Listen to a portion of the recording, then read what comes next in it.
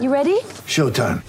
On May 3rd, summer starts with The Fall Guy. Let's do it later. Let's drink a spicy margarita. Make some bad decisions. Yes.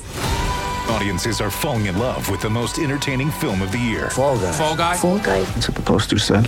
See Ryan Gosling and Emily Blunt in the movie critics say exists to make you happy. Trying to make it out? Nope. Because I don't either. It's not what I'm into right now. What are you into? Talking. Yeah. The Fall Guy. Only in theaters May 3rd. Rated PG-13.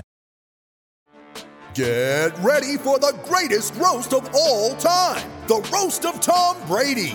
A Netflix live event happening May 5th. Hosted by Kevin Hart. The 7-time world champion gets his cleats held to the fire by famous friends and frenemies on an unforgettable night where everything is fair game. Tune in on May 5th at 5 p.m. Pacific time for the Roast of Tom Brady. Live only on Netflix.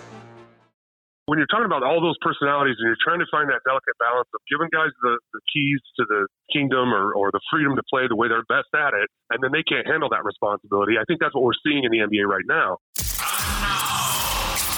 Greg Napier.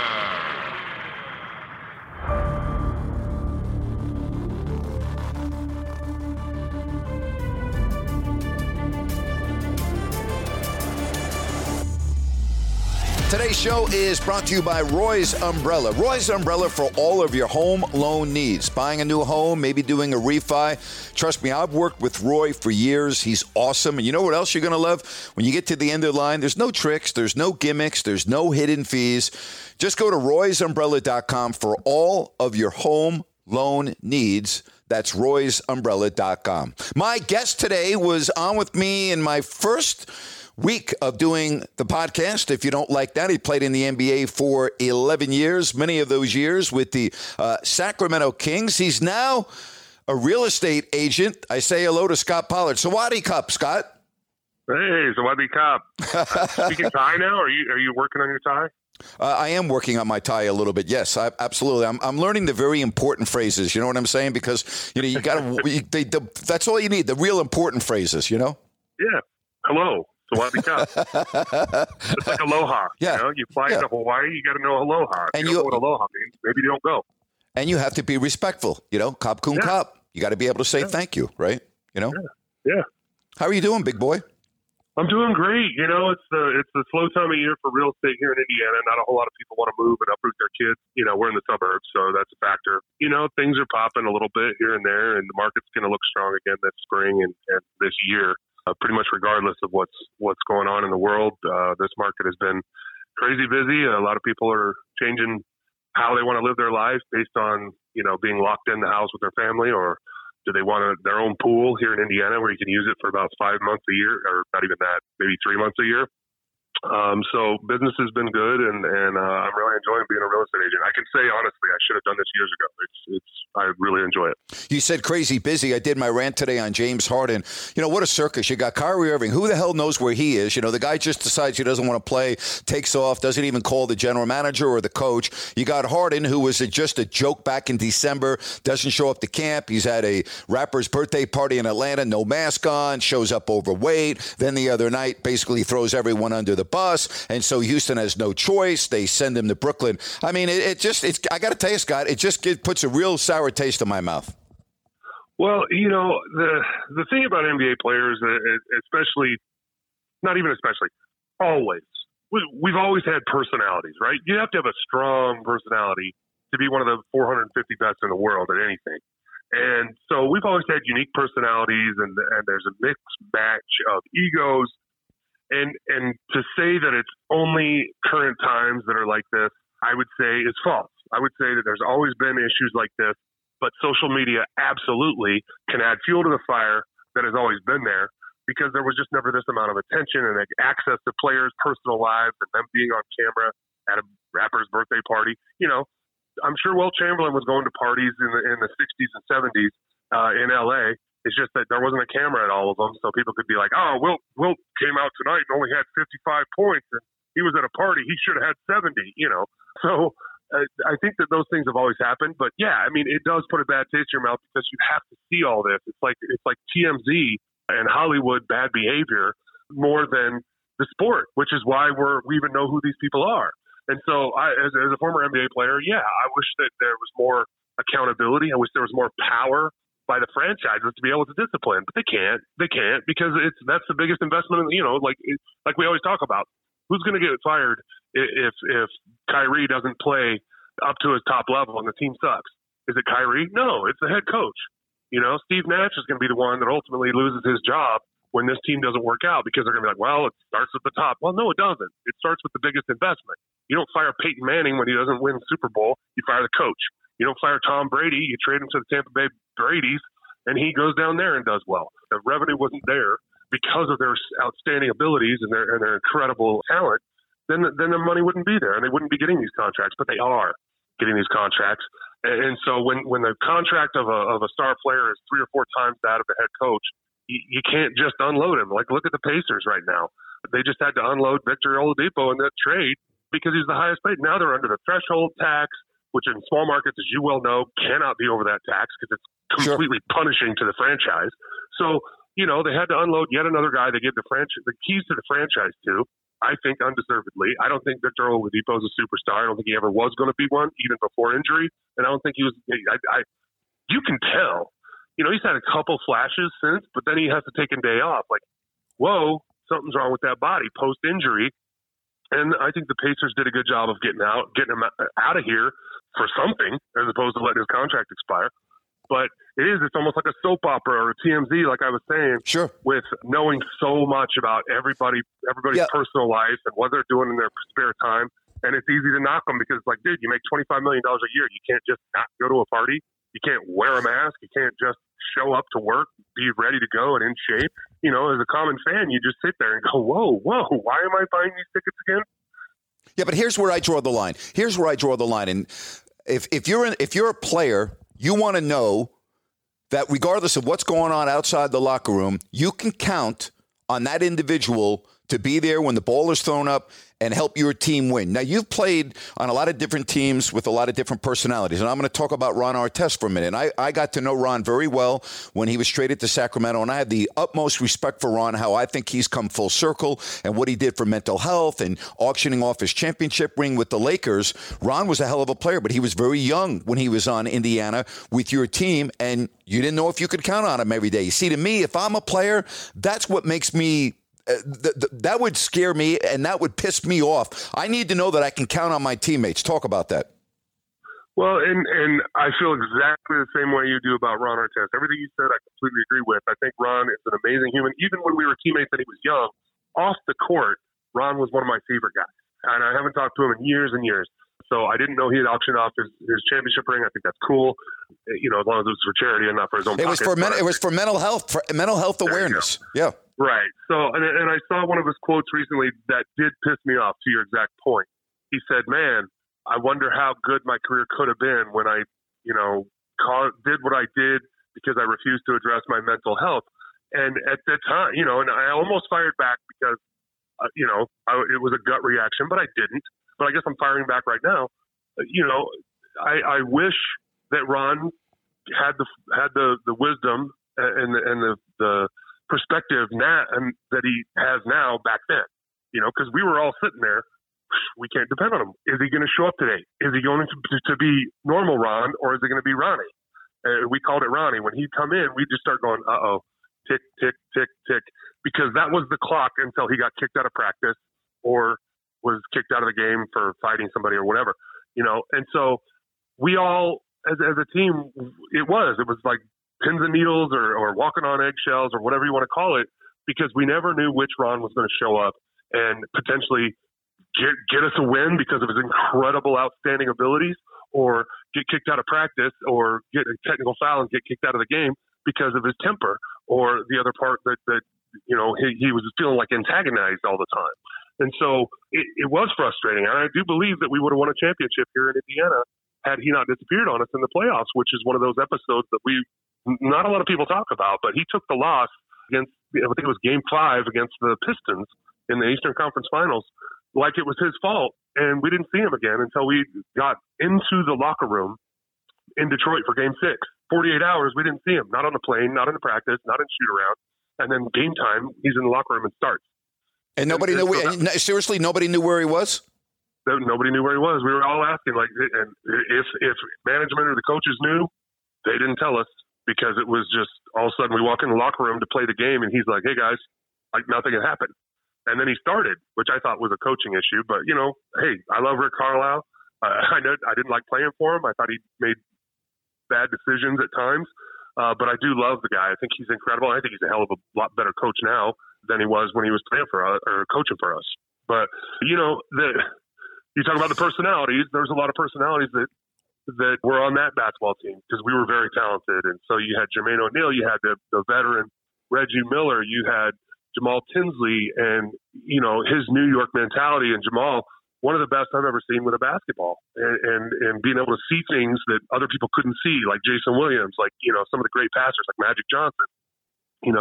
Jamal Tinsley was a guy that had vision, but it was restricted by Rick Carlisle's system. And so if he come down and get 2 or 3 turnovers, Jamal didn't see the court again. And so, when you're talking about all those personalities and you're trying to find that delicate balance of giving guys the keys to the kingdom or the freedom to play the way they're best at it, and then they can't handle that responsibility, I think that's what we're seeing in the NBA right now. The microcosm of the Indiana Pacers in 03, 04, 05 is kind of playing out on a league-wide scale right now, when you have guys on different teams not showing up or refusing to play or saying it's this or that. It's easy to laugh at some of the decisions, but when a guy like Kyrie comes out years ago and says the earth is flat, you got to kind of start questioning his judgment from this point forward. That guy's been on airplanes. He's been around. He obviously doesn't have a window seat. Yeah, he's been around the world, the globe. He's literally traveled the globe. Right. And for him to come out and say that, and I had somebody try to defend him, say, "Oh man, he's just joking with you." I'm like, okay, well then where's the part where he goes, "Hey, I was kidding"? You never saw that part. And so, there's been some statements that he's made, I think, that are incredibly intelligent too. So, as somebody recently said, they're humans. We are. We're all humans. We have thoughts. We have feelings. We have political motivations, or whatever you want to call that. But at the same time, back to the social media, I don't want to hear him. I just want to watch you play basketball. And so I don't care what you feel about this or that. I want to watch you play basketball, be entertained, and then click it off, and then talk about this or that. You were in a nice suit from Rogers Fashions at the Malice in the Palace. You were hurt and you were not playing that game. What do you remember the most about the Malice at the Palace above all? What's the one thing that really is always ingrained in your head that you'll never forget? It was 2 things. One was serious and scary, and the other one was hilarious and sad. The first one is the fan that came running down the stairs and onto the court, and you saw it in his eyes as he looked up and saw Jermaine O'Neal and me standing pretty close to each other, and he in his head you could see him go, "Oh crap, they're bigger in person." And Jermaine cocked back and threw a haymaker at him and flipped on Beer, and luckily for that man, Jermaine flipped on Beer and missed his face, and kind of grazed his chin barely and hit him square in the shoulder and still knocked him directly on his ass. And I believe that man sued Jermaine for a lot of money. But it was scary because if he connects, that guy might not be alive. I mean, your 275-pound man going full strong haymaker is a deadly punch. It is. I don't care if you're trained in boxing or not, and that's why I don't hit people, because I don't want to kill anybody. I don't want to hurt anybody. I don't want to cause anybody concussions. I'm not saying that I'm some badass fighter. I've never been in a fight, and that's part of the reason why. Because I know what it feels like to have a giant go at you. My brothers were bigger than me growing up. 3 of them still are. And I know what it feels like to have a giant come at you and not be able to do a damn thing about it. So I thought it was scary and incredibly fortunate that Jermaine missed and only knocked him down and didn't kill him. And then the funny part that's also sad was afterwards, and I think that's much more publicized, but after the coaches and the players stopped fighting in the locker room, the Pacers players and coaches stopped fighting each other in the locker room, and we got all calmed down, and it got quiet, and Ronnie goes, "Y'all think we're going to get fined for this?" Oh, come on. That's a true indication of where his mind was in those days. That's not useful. That's a complete disconnection with reality. Like, come on. You thought that they were just going to go up, running through the crowd, unprecedented attacking fans, and multiple players doing that. The game has to get canceled. It doesn't even get finished. They ended up just not even running the clock out to get everybody out of the building. And you're going, do you think, we're going to get fined? Like, wow. Really? So it's that's a testament of where his mind was in those days. And back to what I was saying earlier, that's the frustration that we as teammates were like, wow, he could help us win a championship, and that's where his mind is because he doesn't want to address his mental health issues. And so when he came out recently and said, "Oh man, would we have won a championship?" and I'm just sitting there going, "You're damn right we would have," you know. And I don't hold a grudge, but it's just frustrating that he didn't have the perspective then that he does now. And shoot, that's true of all of us, right? I mean, I wish I had the perspective that I have now, but it comes with age. It comes with days of trips around the planet, the globe, Terry. And so, you know, we all make mistakes when we're younger, and it's just one of those things. It's just like, wow, that's really where his mind went. You mentioned Reggie Miller a couple of moments ago. You played with some phenomenal shooters in Sacramento, Peja Stojakovic. You played with Ray Allen in Boston. Reggie as a shooter, and I hate to ask you to put him on a list, is he the best ever, but was he as good as any shooter you've ever seen in your playing career? Yeah, because you knew where the ball was going. If it missed, I knew where Reggie's shots were not going to go, and it was because I spent time rebounding for him. But one of my favorite things about Reggie is, you know, as you mentioned, I played with a lot of good shooters from different teams I was on, and sometimes they were like, "Oh, give me this ball, give me that ball," and I went over to the rack. I was like, "Reggie, which one you want?" He goes, "Make sure it's round." He didn't care, right? You know, and to me, that was the most pure shooter comment that I ever heard directly from any of the people that I played with was, "Give me a round one." And I'll never forget, I didn't know until we were in a game one time that Reggie doesn't do high fives when he shoots free throws. That's just his thing. It's his thing. He gets up there, he shoots the ball one-on-one or two shots. First one, you don't go give Reggie a high five. And I went up there and he was like, "God damn it." I said, "What?" He goes, "Well, come here, because he had his hands behind his back because he didn't do that." And I go, "Okay." And I started to walk around. He goes, No, you're here now. Shoot. Makes me look like a dick. and so then we high-fived, and I think he made the free throw. I mean, he shot 93% or whatever from the free throw line. But you know, that was one of my favorite memories of him. Two of them, actually, was, you know, make sure it's round, and then don't give him dap in between free throws. But, yeah, it was great rebounding for him, you know, for practice because, yeah, I knew if he was missing, depending on where he was on the court, I knew where it was going for the most part. He was that consistent of a shooter. I don't remember anybody else that I rebounded for that it was like that obvious that if he was in the corner, it's going to go short and back at him basically. And if he's on top of the key, like, you know, Ray Allen, when he shoots from the corner, it typically hit the front of the rim towards the middle of the court, and it would go towards that direction. When Ray missed, it was left-right. When Reggie missed from the corner, it was short. When Peja missed from anywhere, it typically hit the back of the rim, wherever it was. And so, you know, when you're working with a guy and you just know kind of where the ball's going to go, that was a fun thing to be able to play with somebody. It's like, oh, well, I know where that ball's going, and you go and get it. And that's the type of thing that makes a decent rebounder a good rebounder, and a good rebounder a great rebounder. I've always said this about you, 32 years of announcing NBA basketball and being there for Karl Malone's rookie season all the way up until he retired. I don't ever recall anyone, especially on the Kings, that I would 100% say, that was able to defend Karl Malone like you. I thought you always did a great job on him.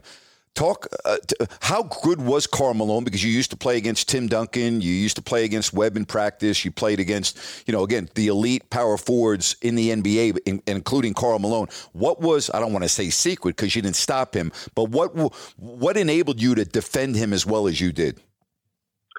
You know, the game that I got in, somebody just mentioned it on Twitter recently about how they were at that game when I finally got in the game as a King against Karl Malone, and I had some success against him.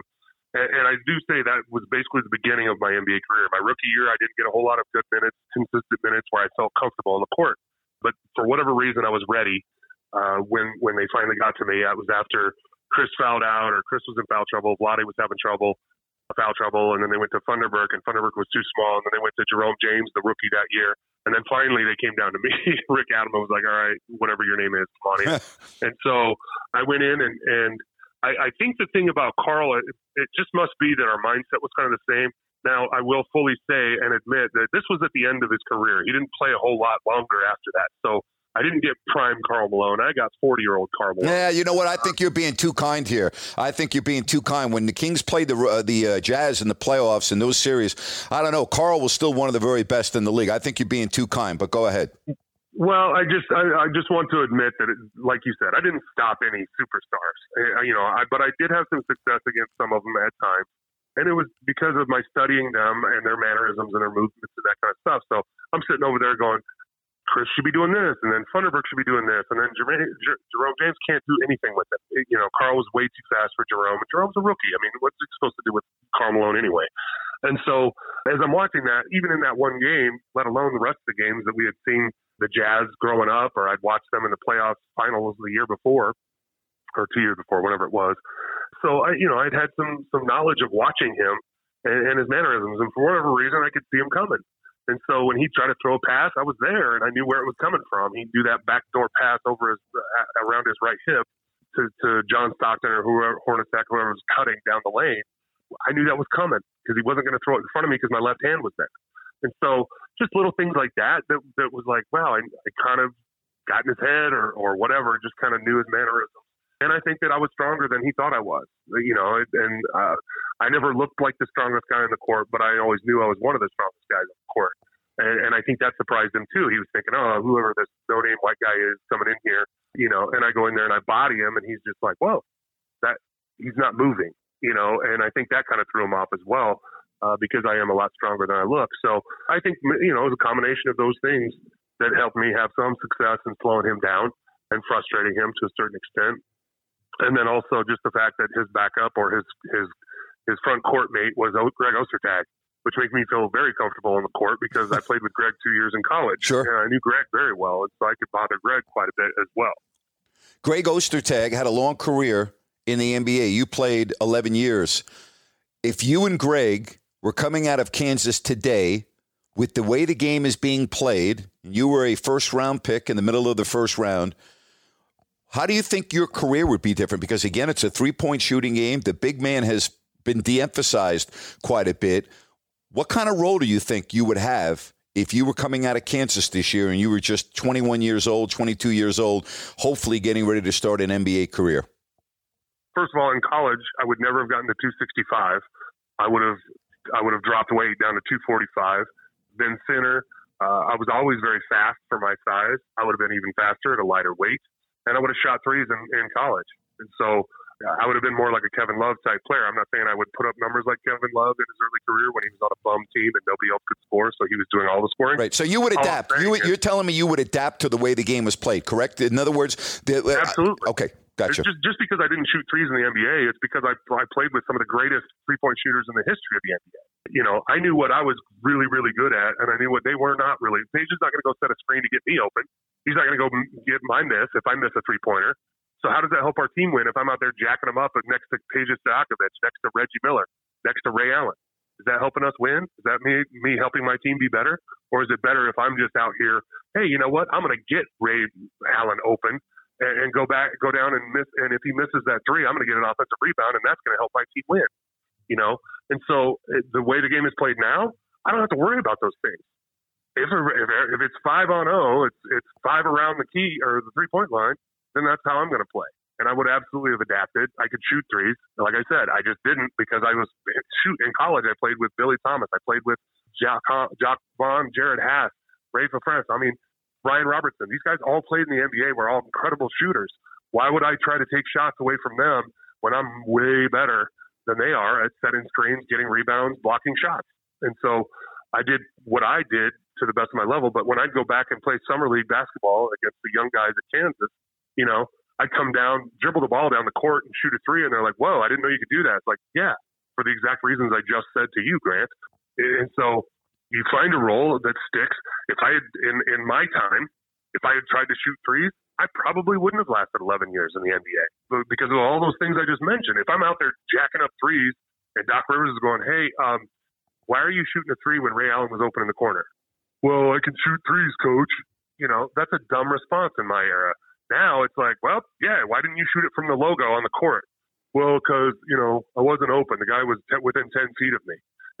Sure. The game is just different now.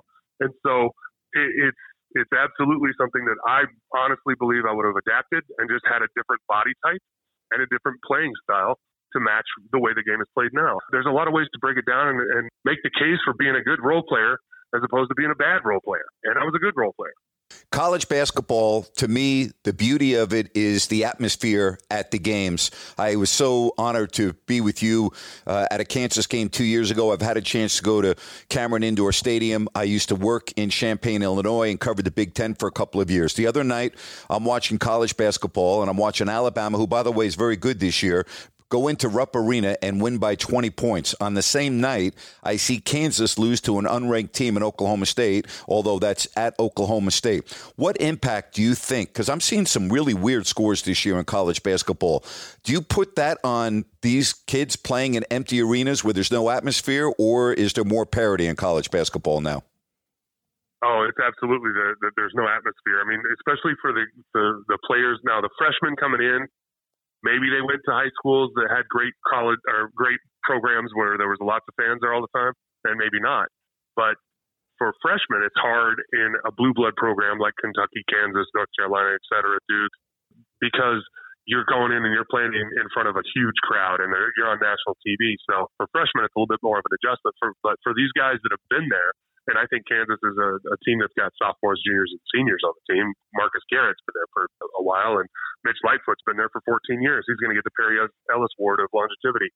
But, sure, playing not in front of that crowd. I mean, Kansas lost to Texas at home by, I think it was the widest margin Texas had ever beat Kansas, ever.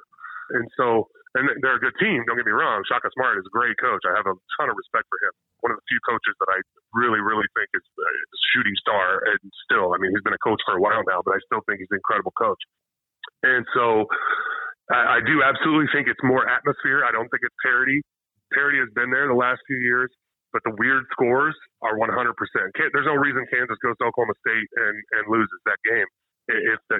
Because it works both ways. You can get fired up because the opposing crowd hates you, and it gets your adrenaline going. When you're going in and it's just like piped in noise and it's basically a summer league game or just even a pickup game in the off season, I don't know how anybody, even the NBA players, I don't know how they're getting hyped up for this stuff. It's weird. I always played in front of big crowds, not bragging, just that was how it was. My high school gyms were packed. My college gymnasiums were packed on the home and on the road. And all the NBA teams I was on were in the playoffs except for my rookie year. So I was lucky to play on good teams that had huge crowds all the time. And so it's hard for me to try to picture getting ready for an NBA game, going out and having those speakers going, yay! And nobody's talking trash to you. And nobody's calling out your name specifically, whether it's good or bad on the road or at home. So I absolutely 100% believe that these weird college basketball scores are not a result of Oklahoma State just finding a way to beat Kansas. I think it's Kansas laying an egg in an empty gym. San Diego, California, living there, going to school there, and hanging out at the Walton's house. What was that like? Well, when I was living with the Waltons, I was living with the boy's mother, who was Bill's ex-wife. And so most of the time I would when I was crashing at people's houses, I don't use the term, but I was kind of homeless in high school for a time. After my dad died, my mom had moved up to the state of Washington to live with my oldest brother. And so I was kind of bumming around with friends, whoever had some time, space for me, that's where I'd go. And so one of those people that took me in was the Walton family, Susie Walton and the boys. So I got to know them very well. And then, once in a while we'd go to see Bill's house. I mean, dude's got a teepee in his backyard, like a full-on Come on. teepee. No, I'm not joking. And he sleeps in there regularly. Not all the time, but I mean, they were like, oh yeah, he comes out here and he'll sleep in his teepee in his backyard. And Balboa Park is an amazing portion of San Diego. It's beautiful. It's down by the zoo. It is an incredibly beautiful area, and the temperature is wonderful in San Diego, as we all know. It's, I could imagine wanting to sleep outside in a teepee, away from the bears and the mountain lions. Oh yeah, those don't exist down there. I mean, really, you're battling sand fleas is pretty much your biggest predator out there.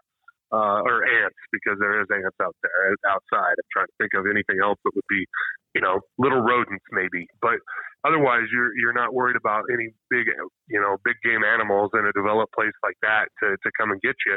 So yeah, going outside and sleeping in your teepee once in a while as an adult, maybe not that weird in San Diego. In Indiana, it's a hell of a lot more weird because it's freezing cold here. Right.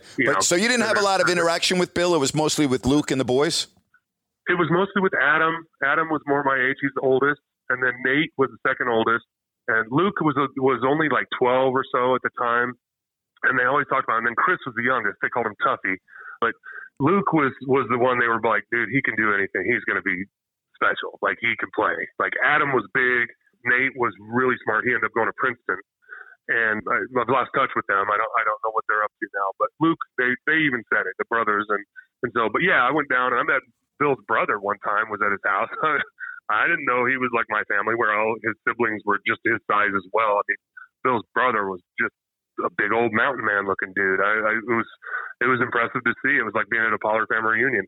And so, but my interactions with the Walton family were mostly with Susie and the boys, and then occasionally we'd go visit Bill at his place and walk through his museum and his museum of a home. It just definitely was eccentric, to say the least. You now have your real estate license. Your wife is going to join you in this endeavor, but you've been doing it for a while, and you now have your own agency, correct? How's that going? What made you get into real estate? Well, actually, my wife and I went to class in 2018, and then like 2 days into the class, TNT called and said, hey, can you come do the Final Four for Kansas? And I was like, oh, all right, well, we canceled real estate school.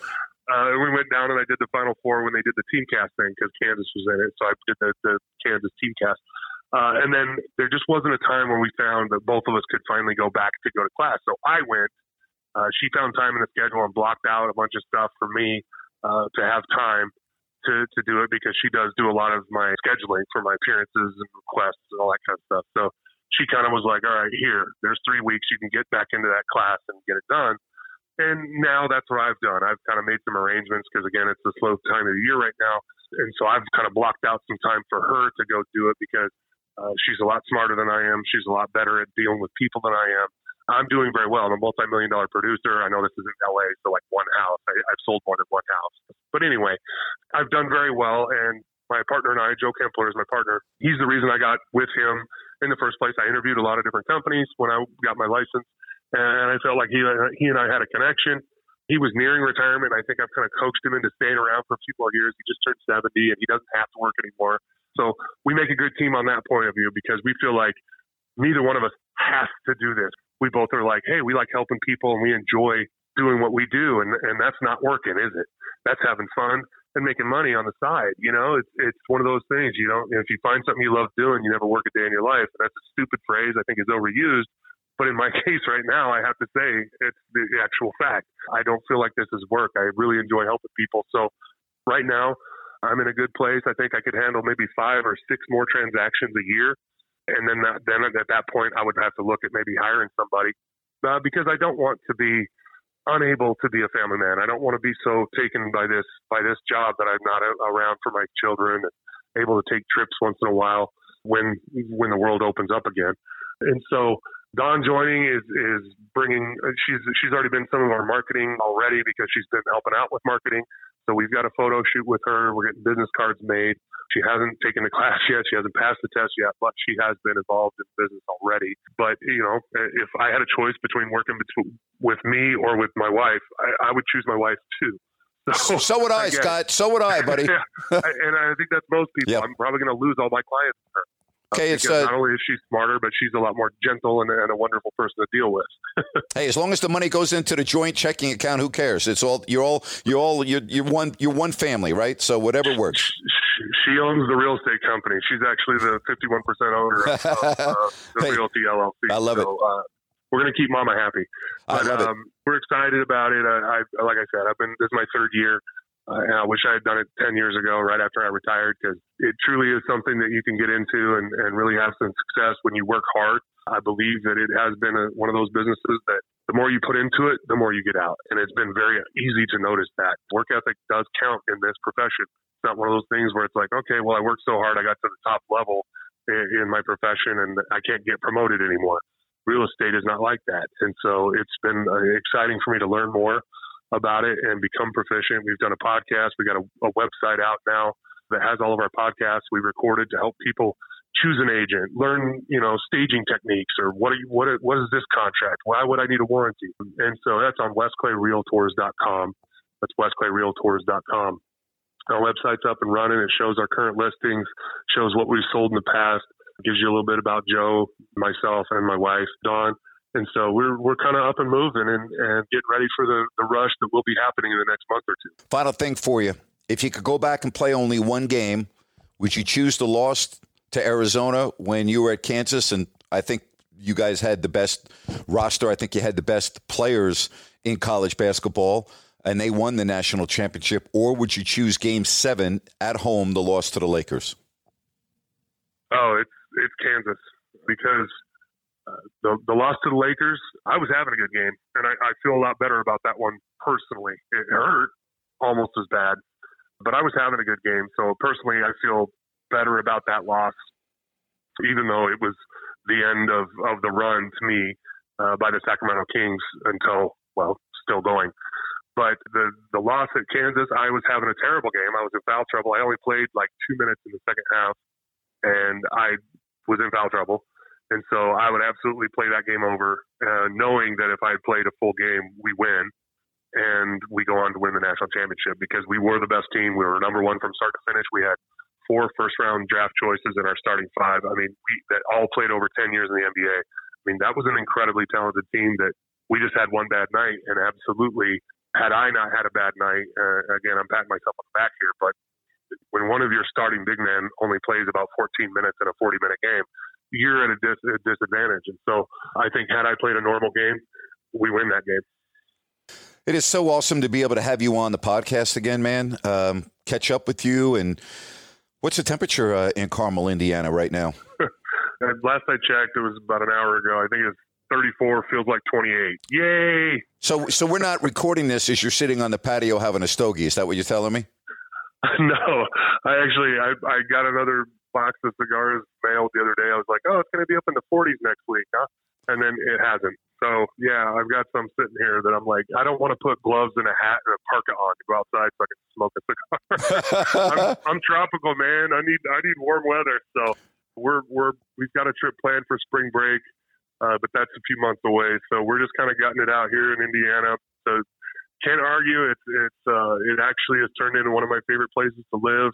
The city we live in, Carmel, was voted 2 years in a row the best place to raise a family. That's great in the country. What a great! You're lucky. That I tell you, I really enjoyed my time when I visited. What a great area! You got a great area. I mean, the weather's the weather, and there's nothing you can do about it. But you're in a great spot, man. I'll just say this: I wish 40 minutes went this quick when I was in math and history class growing up. Okay.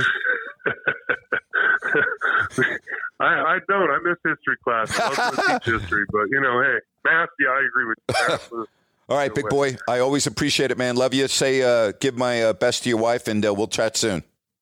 All right, buddy. Love you. Thanks for having me on. All right, that's Scott Pollard. Good stuff right there. Really enjoyed that. You enjoyed it as much as I did. Today's show is also brought to you by Manscaped, who is the best in men's below-the-waist grooming. Manscaped offers precision-engineered tools for your family jewels.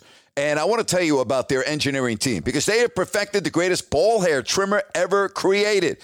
And they've just released a new and improved Lawnmower 3.0. Now, their third-generation trimmer features a cutting-edge ceramic blade to reduce grooming accidents. And when I tell you this is premium, I mean premium. The battery will last up to 90 minutes, so you can take a longer shave. And the waterproof technology allows you to groom in the shower. Folks, you're going to love it. And one of the coolest features is the LED light, which illuminates grooming areas for a closer and more precise trimming experience. Folks, right now, all right, you can get this phenomenal Manscaped Lawnmower 3.0. Get 20% off and free shipping with the code NAPES, NAPES at manscaped.com. Again, 20% off and free shipping with the code NAPES, NAPES at manscaped.com.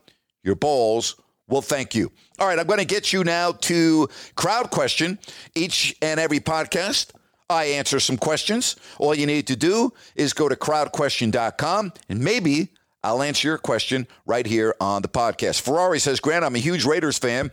I see Coors Light has a campaign now to get Tom Flores into the Hall of Fame. I love Tom, but it is ridiculous and a joke that Cliff Branch is not on the Hall. Who are your top 5 players not in the NFL Hall of Fame? Also, is Coors Light only doing this for Tom, or are they doing this for any other players? I don't know about the Coors Light campaign, so I can't really talk to that.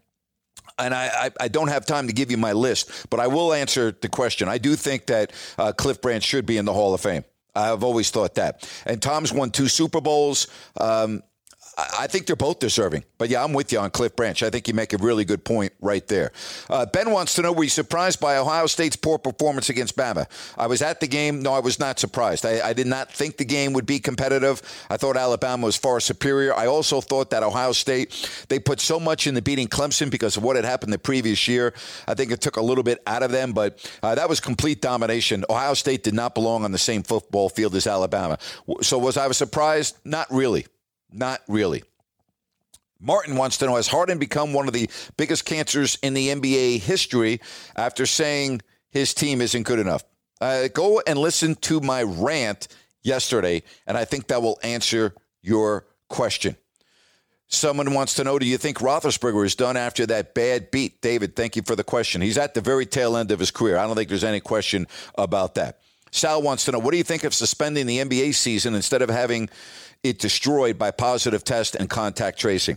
Sal, I think that's pretty close to having the season suspended. I think we're within a few games more of being suspended, and you might see the NBA take a 7 or 14-day break. Brandon wants to know, what was it like being able to attend a live sporting event? You know, I went to the game for this reason. I met some phenomenal people from Alabama this past weekend, and they were so hospitable and generous. I couldn't say no to them when they offered me a ticket. That's number one. Number two, I've never been to Hard Rock Stadium, and I wanted to see it. But it was just like it's when there's only 15,000 people at the game, it takes a lot of the luster and flavor out of the game. It was very odd. It was very weird.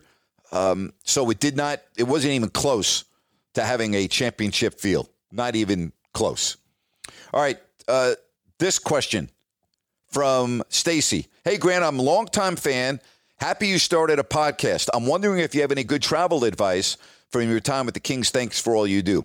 Well, as far as travel advice, Stacy, I mean, we fly on charter aircraft all the time with the Kings. However, my travel advice is if you're traveling internationally, don't ever go on a domestic carrier. Always go on a foreign carrier. You're going to have a much better experience. That's number one. Number two, I think there are so many great travel sites out there to help you with your lodging. TripAdvisor is one that I swear by and I use all the time, and there are others.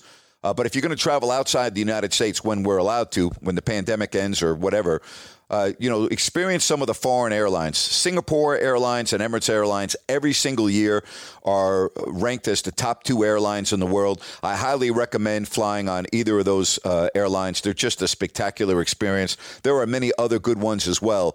But if you can go on an international carrier, the actual flight, I think you're going to have a better experience.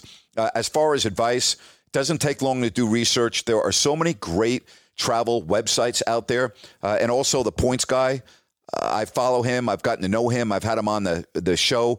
His name's Brian Kelly. He's got a great business.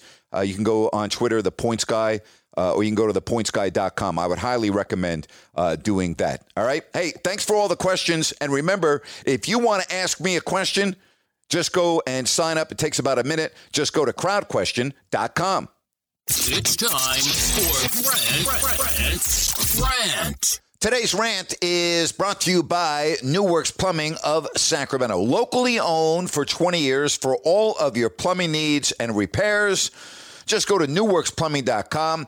And remember, their expert technicians are available 24/7 for all of your plumbing needs. Again, that's newworksplumbing.com, NEWWRXplumbing.com. So for my rant today, I thought we would have some fun. So I put out on social media, give me your rants, and I picked 2 individuals that are going to go head-to-head And I want to introduce right now to the podcast, Zach. Zach, it's awesome. I like your rant idea. How you doing, man?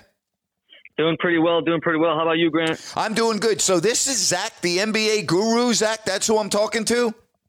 Yes, sir. The infamous NBA guru, Zach. I'm back. I love it. Tell me what you think of the James Harden trade to Brooklyn. Oh, wow. The James Harden trade. I mean, I guess it was coming for this whole season. It was a mess in Houston. We'll see if, I don't know what's going on with Kyrie. If he's coming back to play, if they're fully healthy, the Nets look like a championship contender. So they gave up a lot, though. They gave up a lot of future stuff, a lot of picks. So they kind of took away their future but if they can get a couple rings out of it, then it's going to be worth it. All right. So I liked your rant idea. Okay.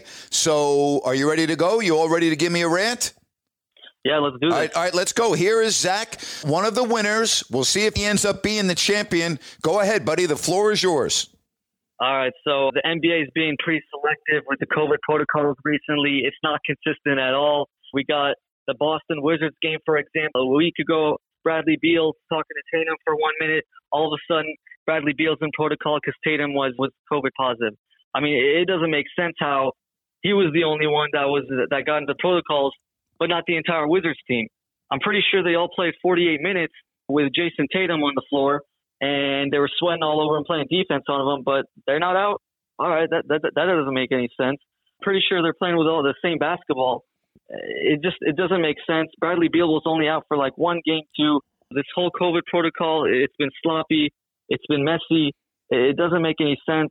They have all these infectious disease specialists for every team. They still don't know what they're doing. Absolutely ridiculous. They just got to be more consistent. They got to throw out the rules better to each team, each player, and just be consistent. I guess you can play defense on a guy for 48 minutes, sweating all over him and touching the same basketball, but if you give a guy a handshake, you're going to be in a protocol for a week. All right, Zach, we now move on to John, who joins us here on the podcast, if you don't like that. And, hey, John, thank you so much for checking out the podcast and responding via Twitter. I love your rant idea. How you doing, man? I'm doing great, Grant. How are you? Thank you so much for having me. Oh, it's great. You're a big Kings fan. You're a big 49ers fan. Gosh, I was just talking to a buddy about this yesterday. In the NFL, just think about almost a year ago where the Niners were, right on the cusp of winning a Super Bowl. And then this year, injuries galore. Where are you at with the Niners right now? Do you think they'll be right back near the top of the NFC next year if they get their players back and are healthy? What do you think about Garoppolo? Oh, well, it's unbelievable, Grant. I mean, we took a trip to, your hometown, home city, and all of a sudden all our players are gone. What do you know? Right. But, yeah, I think if you watch the Rams-Seahawks game, we're not far off at all from those two teams. And we beat the Rams twice this year with backup quarterbacks and without Bosa, without Deebo Samuel, a lot of our main players. I think even if you throw Jimmy in there, we're still right at the top of the NFC. Not to mention, if my route would be drafting a young quarterback because I don't think Jimmy G is the answer long term. But I don't think you go out and spend all that money on a huge quarterback when we have all these other areas of the team we need to address and re-sign.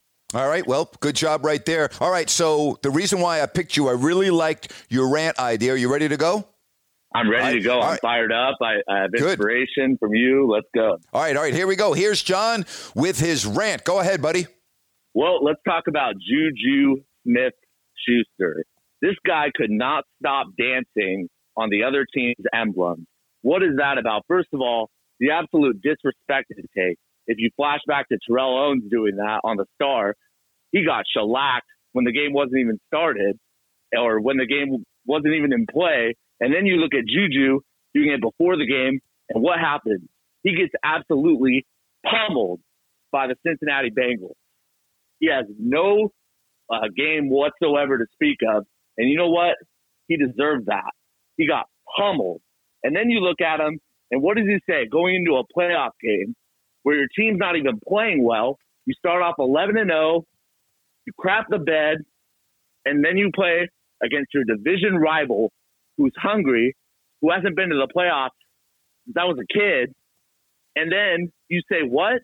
The Browns is the Browns. Well, let me tell you something, Grant. The Browns ain't the Browns anymore. Not with Kevin Stefanski at the helm.